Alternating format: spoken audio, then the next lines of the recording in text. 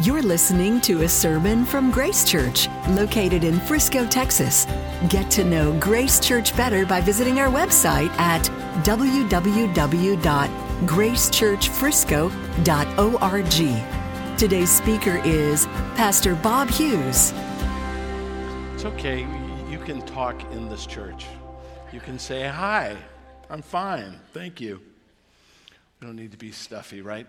Hey, my name is Bob Hughes. I'm part of the pastoral team, and I have the privilege of speaking this morning. We're going to kick off a new series on the book of Psalms, and we're calling it the Summer of Psalms.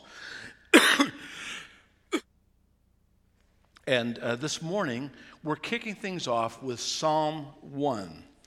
Not only is Psalm 1 the first book in the Psalter, but it, along with Psalm 2, which we're going to hit in 2 weeks, lay the foundation not only for the whole book of Psalms, but also core themes that are found throughout Scripture. So let's jump in together. Turn with me, if you would, to Psalm 1, either in your Bible, it's right in the center if you flip it open, or on your device. If you don't have a Bible or a device, you can turn to page 254 in the Bible that's under your chair. Feel free to grab that and take that home with you if you like. It could be a gift from us for you. This is God's Word. Psalm 1. Blessed is the man who walks not in the counsel of the wicked, nor stands in the way of sinners, nor sits in the seat of scoffers.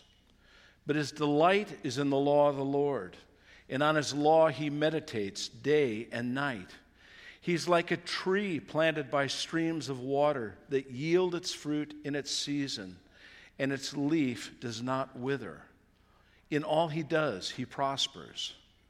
The wicked are not so, but are like chaff that the wind drives away. Therefore the wicked will not stand in the judgment, nor sinners in the congregation of the righteous. For the Lord knows the way of the righteous, but the way of the wicked will perish. Let's pray together.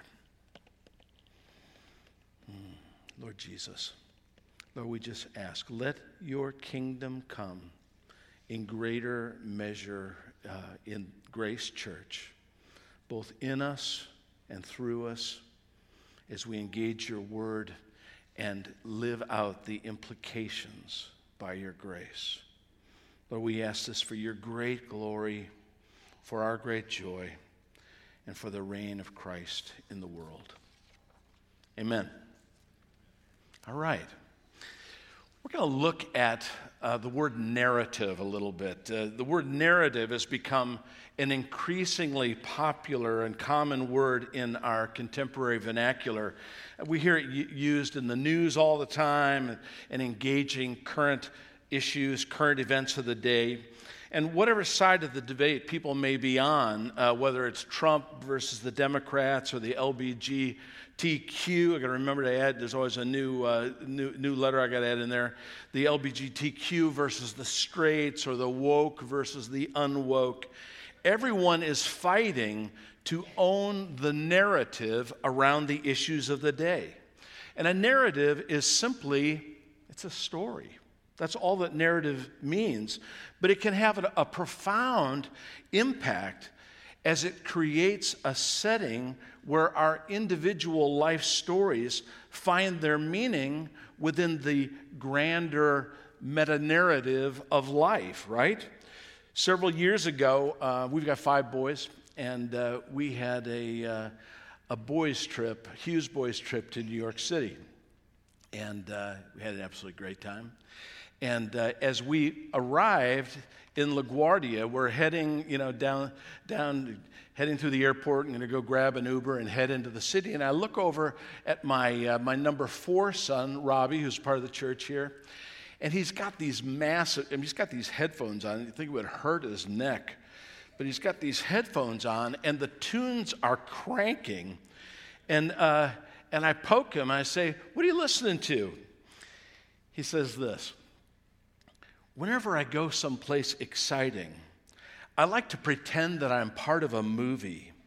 And the music sets the soundtrack for the scene that I'm imagining. I won't tell you what I said to him at that moment, but I guess it's all about who the story's about, right? Who's the hero in this story? And but that's a great example of how cultural narratives work. The story's always playing in the background of our lives, isn't it? It's setting the context. It's telling us how to interpret our moments within the greater storyline. It's the movie that runs in our heads, right?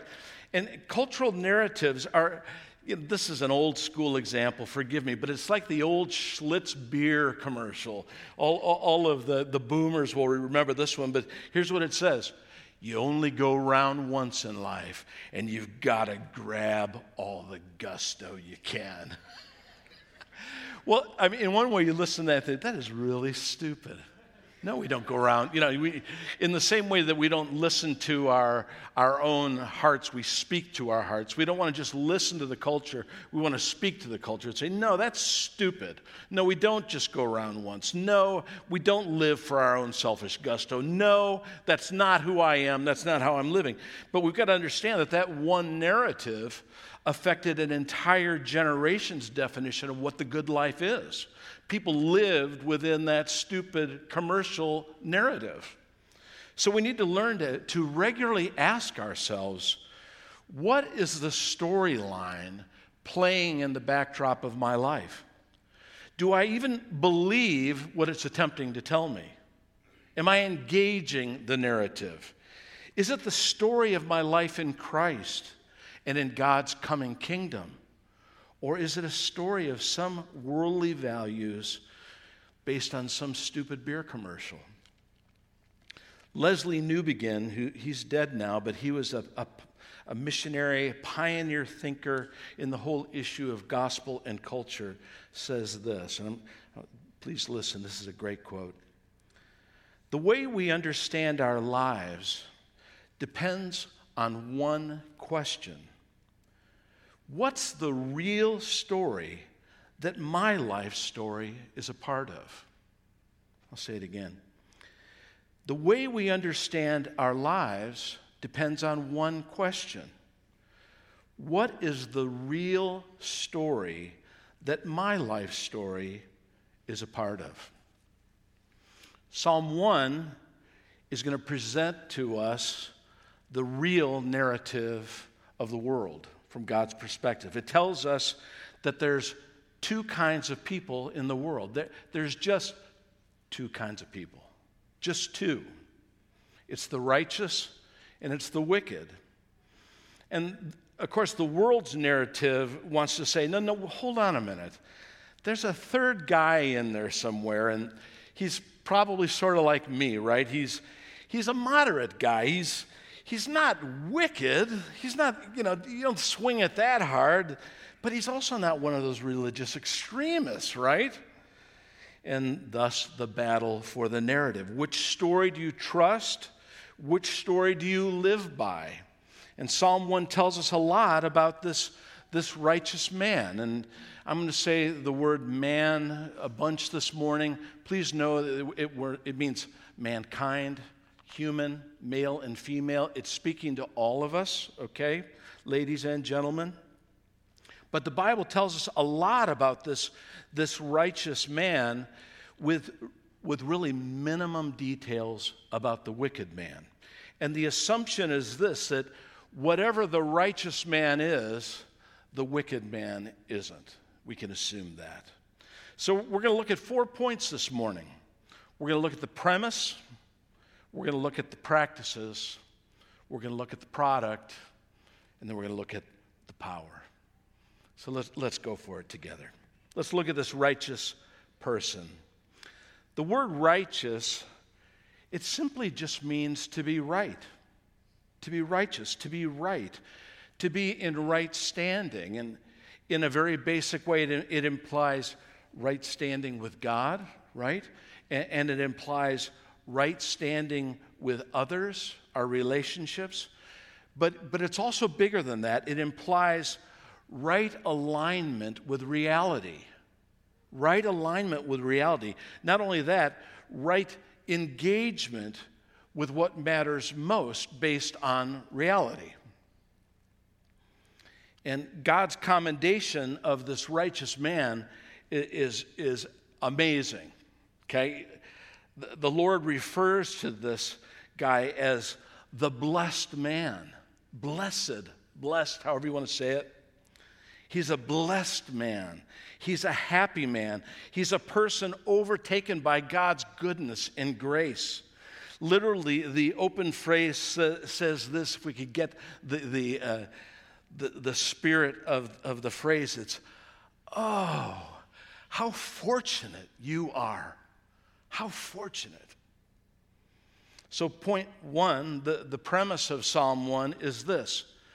God wants us to know that this blessed, happy, fortunate life really exists. It really exists.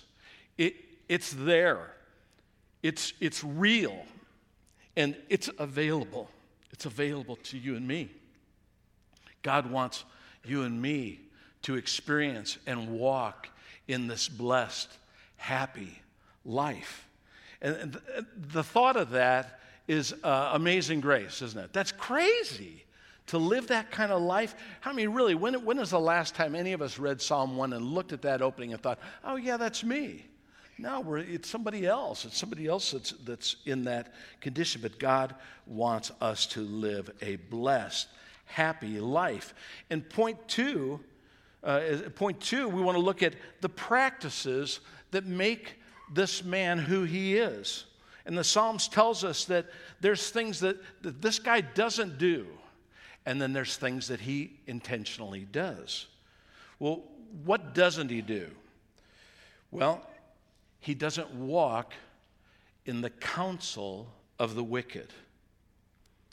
He doesn't walk in the counsel of the wicked. And we tend to think, like when you think of the counsel of the wicked, I don't know about you, but again, I'm a boomer, but I go back to old, Turner Classic Movies, grade B, black and whites, with, some guy in a trench coat and the collar's up and he's got his head down. He goes, hey, buddy, you want some action? Hey, come on with me. The counsel of the wicked does not work that way at all, right?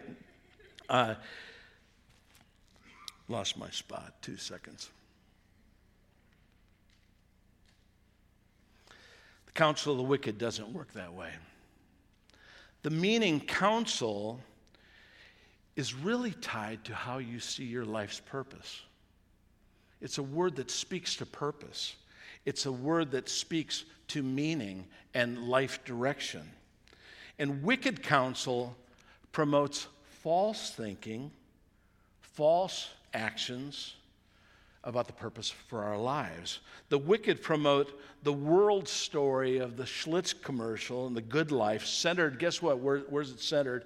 Centered on self. But God calls the righteous to join the story of the Savior who gave his life that we might embrace lives of loving sacrifice and service for other people in the glory of God. We see that the righteous man doesn't take the hook on the storyline. He knows the real story that informs his life story and how his life fits within the bigger story. Next, he doesn't stand in the way of sinners. Common purpose leads to common companions. We all know that. Guys who like to fish hang together, bikers hang together. We all end up hanging with people that see life the same way that we do. But the righteous man is careful that his closest relationships are built with people of common vision, common dreams, common commitment to living out the calling that God has for all of us. Last, he doesn't sit in the seat of scoffers. Wrong counsel leads to wrong relationships, which leads to wrong persuasions. Like the professor who holds the seat in the economics department, or the Jewish elder who sits in the seat of the city gates to give counsel. Our ultimate allegiances will always lead to persuading others. Always. Those who don't conform to our life narrative are mocked like the opening monologue of the late night comics. The world says either conform or be scorned, but the righteous doesn't care. He lives for the affirmation and smile of another. Let's move to what the righteous man, not just what he doesn't do, but what he does. Verse 2 tells us that his delight is in the law of the Lord. His delight. Think about the word delight. His delight's in the law of the Lord. It's not his commitment, his discipline, his duty. No, it's his delight. His delight is in the law of the Lord. And of course, that provokes us and leads us to ask the question, what do I delight in? And like many of you who have dogs, I've got a living example in my home every single day of what delight looks like. I wake up in the morning and Buddy the Wonder Dog, our golden retriever, his head's on the edge of the bed. He's got the ball in his mouth. His tail is wagging, and he's saying, "Let's play, baby. Let's be together. What's going on?" He's ready to engage the day, and his day is all about me, honestly. He follows me everywhere. As I walk, whatever I may be doing, and I mean whatever I may be doing, Buddy wants to come along. He is right here. When I go out the door and head to a meeting or head down to the church, he is bummed. The worst bum of all is when he sees that I'm going to take a trip. I have to take trips periodically. Whenever he sees me pull out that black suitcase, he just goes over in the corner of the bedroom. He just collapses. It's devastating. He's already missing me. He's already heartbroken. But here's the amazing thing, and I don't know how this happens, whether he notices behaviors in the home. I'm sure before I come back from a trip, somebody's cleaning the dishes or whatever it may be. So he may see things. But all I know is the day that I'm coming back, he knows it. And he sits at the back door of the garage in the hallway. He sits and waits all day long until I come through that door. And when I open the door, it is just so thrilling. It's so beautiful. Isn't it amazing how the Lord teaches us things through stupid animals or through, this is a dumb dog. I tell him every day, "You are a dumb dog. What is the matter with you?" You should see things he does. But when I walk in the door, he freaks. He freaks. He cries and he barks and he turns in circles, and he runs down the hall, and he runs back, and he jumps on me, and he licks me, and he's just thrilled, And so he is a dopey dog. But he thinks I'm awesome, okay? And that counts for something. He delights in me. He delights in me. And he's a picture. He's a picture for me, if I'll notice, if I'll look, of what my delight in the Lord and his word is supposed to look like. He's a model of what longing for God's presence, attending to the voice of my master, should look like. And so here's the power question. This isn't hard. What do you delight in? What do you delight in?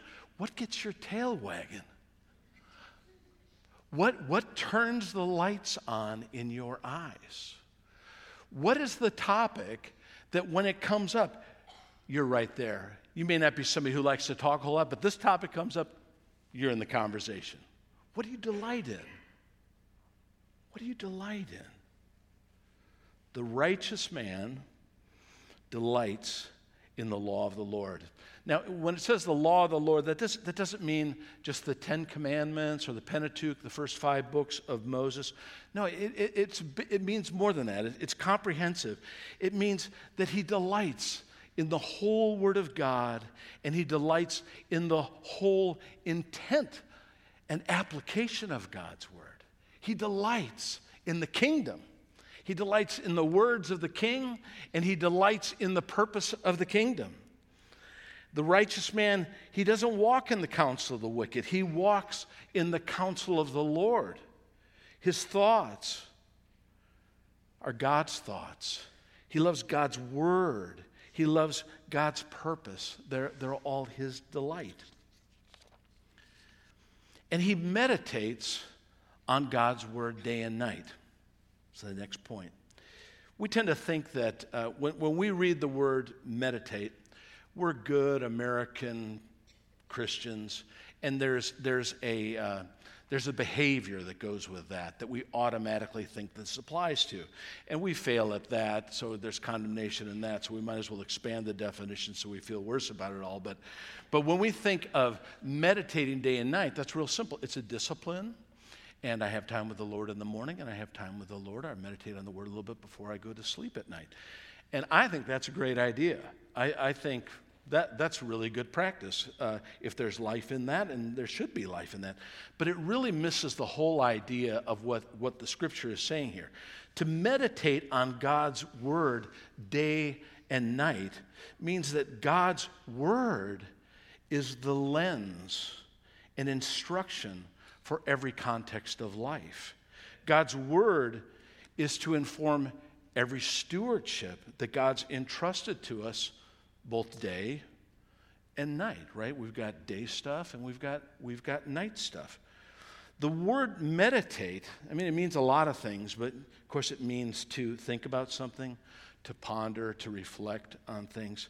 But I want to introduce a new definition to meditate for us. It's the word imagination. Imagination. Say it with me. Imagination. I want it to hook in your thinking.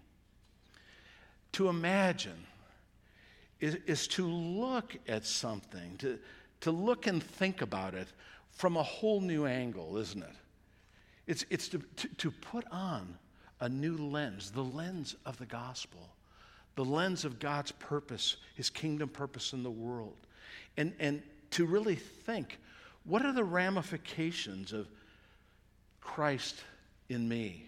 The hope of glory. What does it mean to be a new creation in Christ? What does it mean to follow Jesus as he gave his life for the world? What does it mean for me to follow in his steps?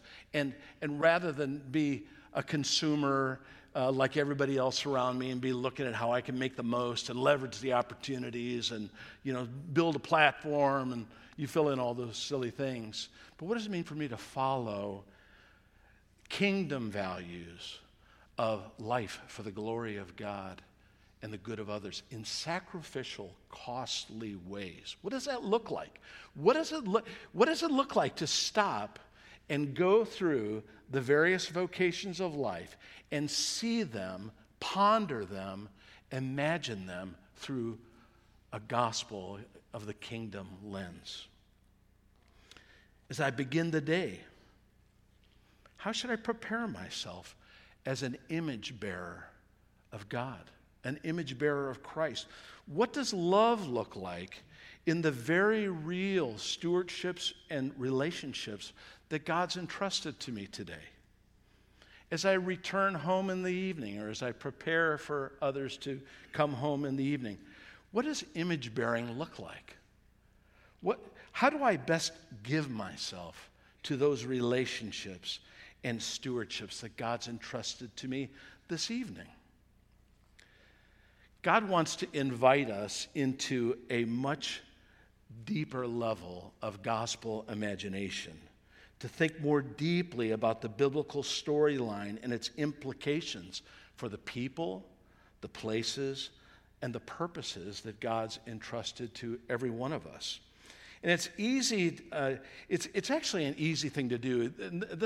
I've never had an original thought in my life, so don't worry. This is not original. In fact, I think it came from a book, God's Big Story, by a guy named Vaughn Roberts. But it's basically a simple outline of the gospel story. It's creation, fall, redemption, and restoration. Creation, the way God intended things to be, how things ought to be, creation. Fall, it's the reality of how things really are, broken. Redemption, it's how things can change. Jesus paid the price for our sins. Jesus is redeeming and is unrelentingly committed to redeeming the whole world until his return. And then restoration. I've got true hope that there's going to be a new heavens and a new earth, that Jesus is going to reign over all of these things, and all of the errors, all the injustice, all of the brokenness is all going to be made beautiful again. You can take that storyline to the bank. But you can use that story as you engage whatever scenario you're in. It really helps us to just think clearly about the narrative that we're engaging. If we want to get into the real storyline that our life finds identity in, here's what it is. It's creation. How are things supposed to be here? What's it supposed to be like in our household? What's God's design there? What's it supposed to be like in the way that I engage the work that God's called me to do and the relationships there? What's the scriptural understanding of a neighbor? How do I love and serve a neighbor? What does it look like? How do I renew my mind on that one so I can see the way things ought to be and can hopefully be in Christ? What does the ideal look like? How does this thing or this setting work? How should it function if it functioned right? Okay? Number 2, the fall. What's broken? Probably a lot. What's broken in me? What's the sin in me, or what's the sin in others that undermine what's supposed to be good here? Right? What's systemically broken in the system that we need to understand so that we can be giving ourselves to making that thing right, whether it's home, work, neighbors, extended family, whatever it is. Number 3, redemption. Jesus, the cross. What does it mean for me in this situation, here today, this morning, this afternoon, at home, at work? What does it mean for me to live as a new creation in Christ? If any man's in Christ, he's new. The old is gone. It's not just all about getting me to heaven. No, I'm called to live this here. I'm a new creation. What does that mean? How can I best reflect the realities of God's kingdom here? What does rather than using people, leveraging my opportunities, consuming, what does a gospel narrative look like? What does loving sacrifice for others for the glory of God look like here? Good questions. Restoration, number 4. How does my confidence in the ultimate triumph of Christ strengthen me in the disappointments of my moments? How can I better model genuine hope that other people can watch? We should have true hope, right? The Lord will return. He's going to create a new heavens and a new earth. It's going to happen. Take it to the bank, okay? So that's just, I hope that's helpful. Creation, fall, redemption, restoration. Simple narrative to help evaluate, how am I looking at this situation? What's the story running in the backdrop here? Okay, point number 3. What does the righteous life produce? What does it look like? Isaiah 40 tells us a very familiar truth, that all flesh is like grass. The grass withers, the flower fades. It's nothing. And yet, as we read Psalm 1, we see this righteous man who's somehow not like grass. In fact, he's a tree. He's strong. This person is substantive, not like grass or weeds. This person is lasting, has impact, creates long-term value. And it's interesting that the righteous person is not just like a tree. He's like a tree, what's the word? Planted. He's like a tree planted. This tree isn't just growing anywhere. It's not a wild tree, independent, willy-nilly, free. It's not a free-flowing tree. This is a domesticated, planted tree. It's not what, you never see these, you go to Home Depot and you see these scrawny, ugly trees that are in pots and they've got the wheels around the bottom of them where you can just roll them wherever you want to roll them. This tree does not have wheels to move around as it pleases. This tree is strategically planted exactly where the Lord wants it. It pleases the Lord that it's planted right where it is. And so here's another one of these great questions. Where has the Lord planted you? Are you a planted tree? Are you rooted? Are you wild or are you domesticated? Have you put on the Lord's bit and bridle? Are you a wild stallion or are you domesticated? Are you trained? Can you heel like Buddy? Down, Buddy. He does pretty good, you know. Not all the time, but sometimes he does really good. He does uniquely good when I put the shock collar on him. Very responsive. Okay, sorry. But distracted. Are you rooted in Christ? Are you rooted? Have you made the priority to be a rooted man and woman in Christ or woman in Christ? Are you rooted in His Word? Are you a spiritual wimp or are you substantive? Are you devoted? Do you delight in the Word of God? Do you meditate on it day and night? Are you rooted among the people of God? Are you rooted in a local church? Jesus said, I'm going to build my church and the gates of hell won't stand against it. Jesus is building His church with rooted people. Are you here? When the church gathers, do you gather? When, I'll spare you. You could fill in all the blanks. But are you rooted in the things that really matter? Are you rooted in your marriage? Are you always distracted with something else? Are you distracted with nonsense so that when you should be concentrating on your relationship with your husband or wife, and relationship with your kids, you're distracted with some dumb, hobby or something else that just keeps you unengaged and floating? You're on wheels, you kind of go wherever you want. Are you rooted in your work?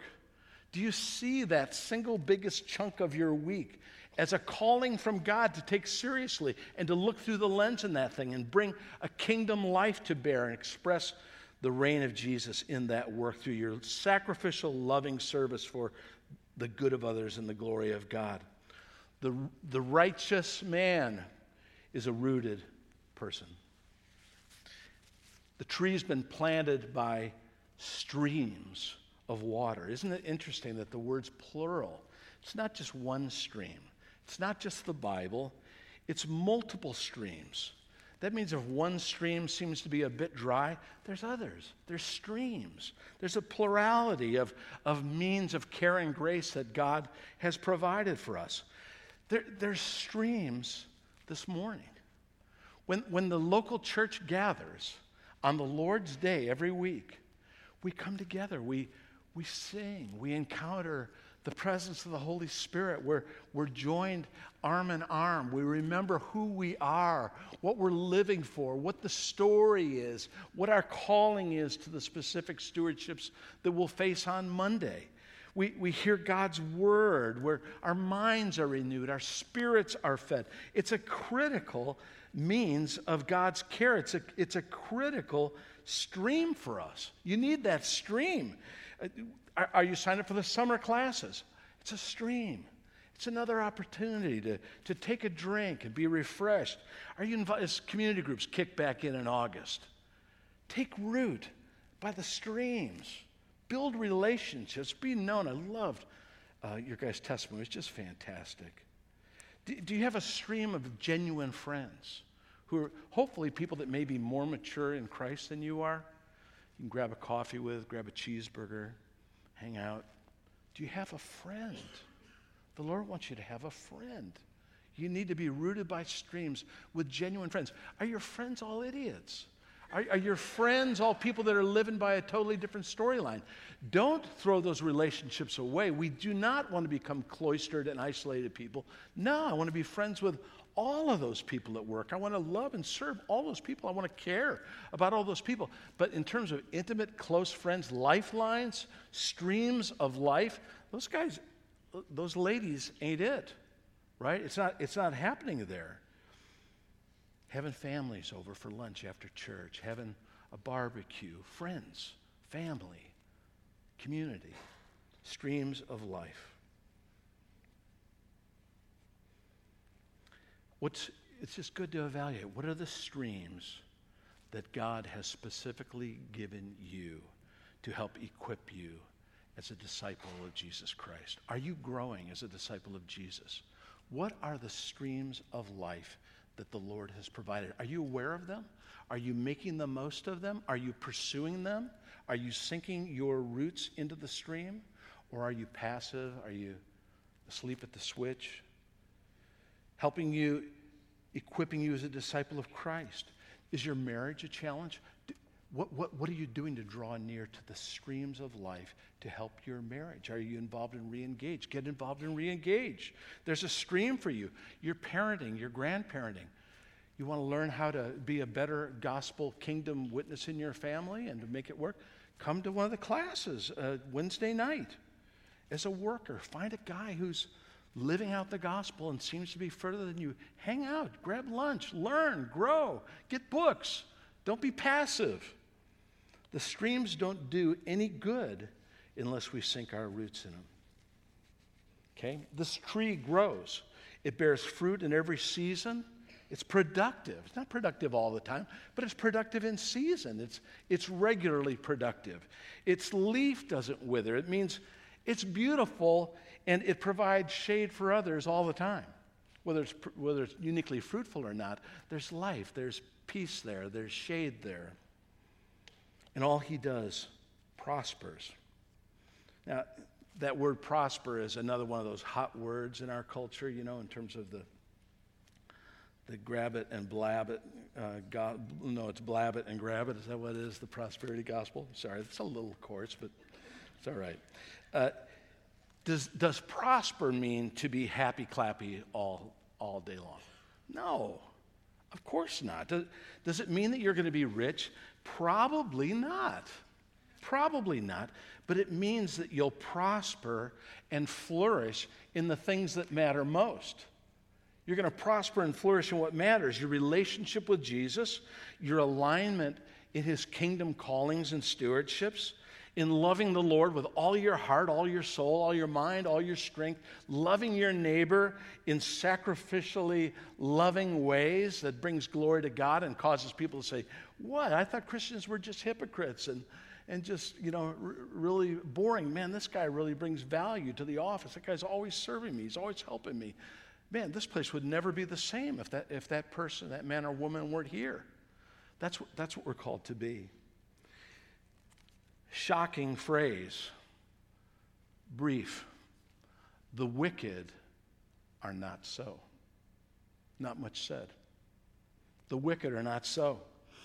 The Latin Vulgate of this verse says, it's terrifying, really. It says, not so the wicked, not so. I don't want a double negative declared over my life by God when I stand before him. I don't want to hear, not so, not so. And that ought to produce the fear of the Lord in us, to really examine our own lives and be sure that we're authentic. It also ought to provoke us to really notice and care about the people around us and build genuine friendships, not just to build a bridge so that I can talk at them, but to love people the way that Jesus loved people and gave his life on the cross. He loved us. He pursued us. And if we're going to be like him, we're going to start to act like that. In the end, the wicked's like chaff. I was looking at a YouTube video of how how they winnow the grain. They throw the grain up in the air and the wind goes.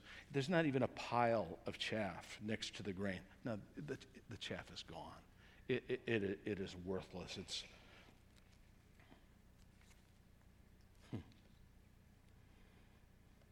Chaff is rootless, lifeless, leafless, worthless, dead.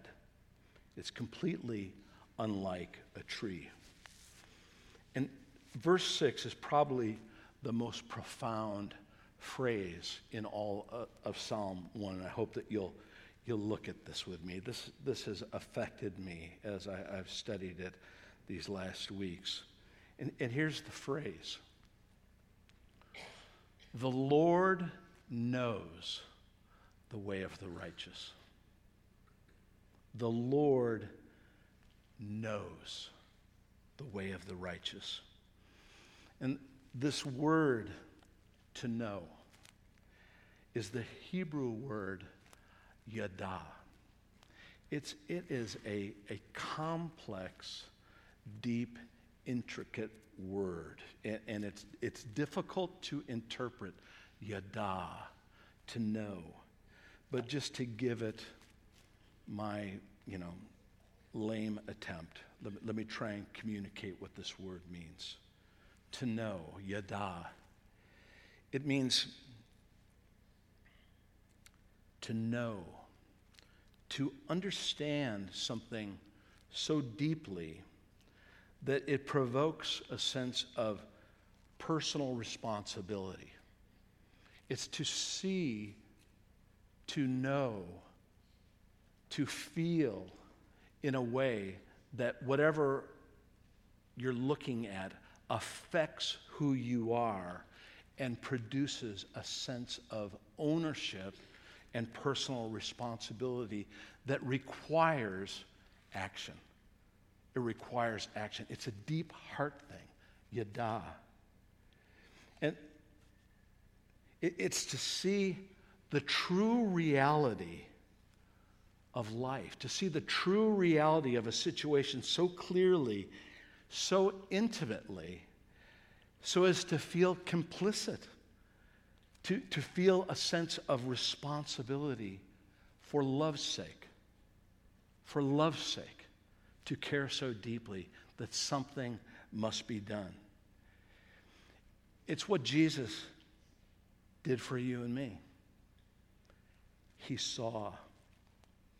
He knew. Yada. He owned our desperate plight. He took responsibility. For love's sake, he bore our sins as our substitute on the cross.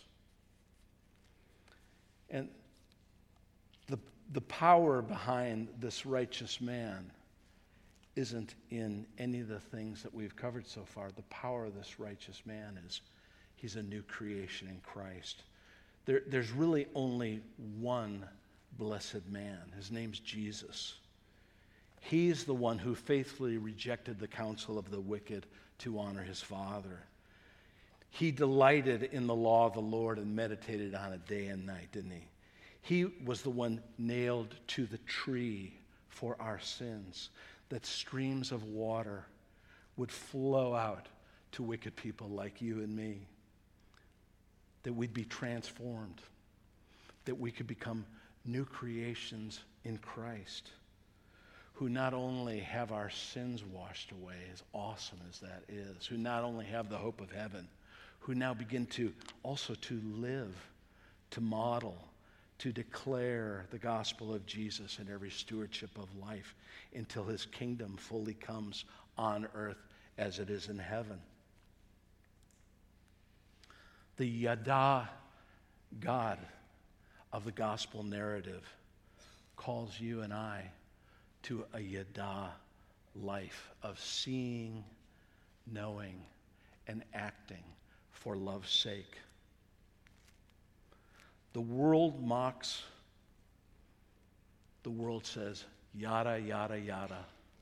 And people live a life that means nothing. Each of us are going to have to choose which path we we choose. Thank you for listening to this sermon from Grace Church.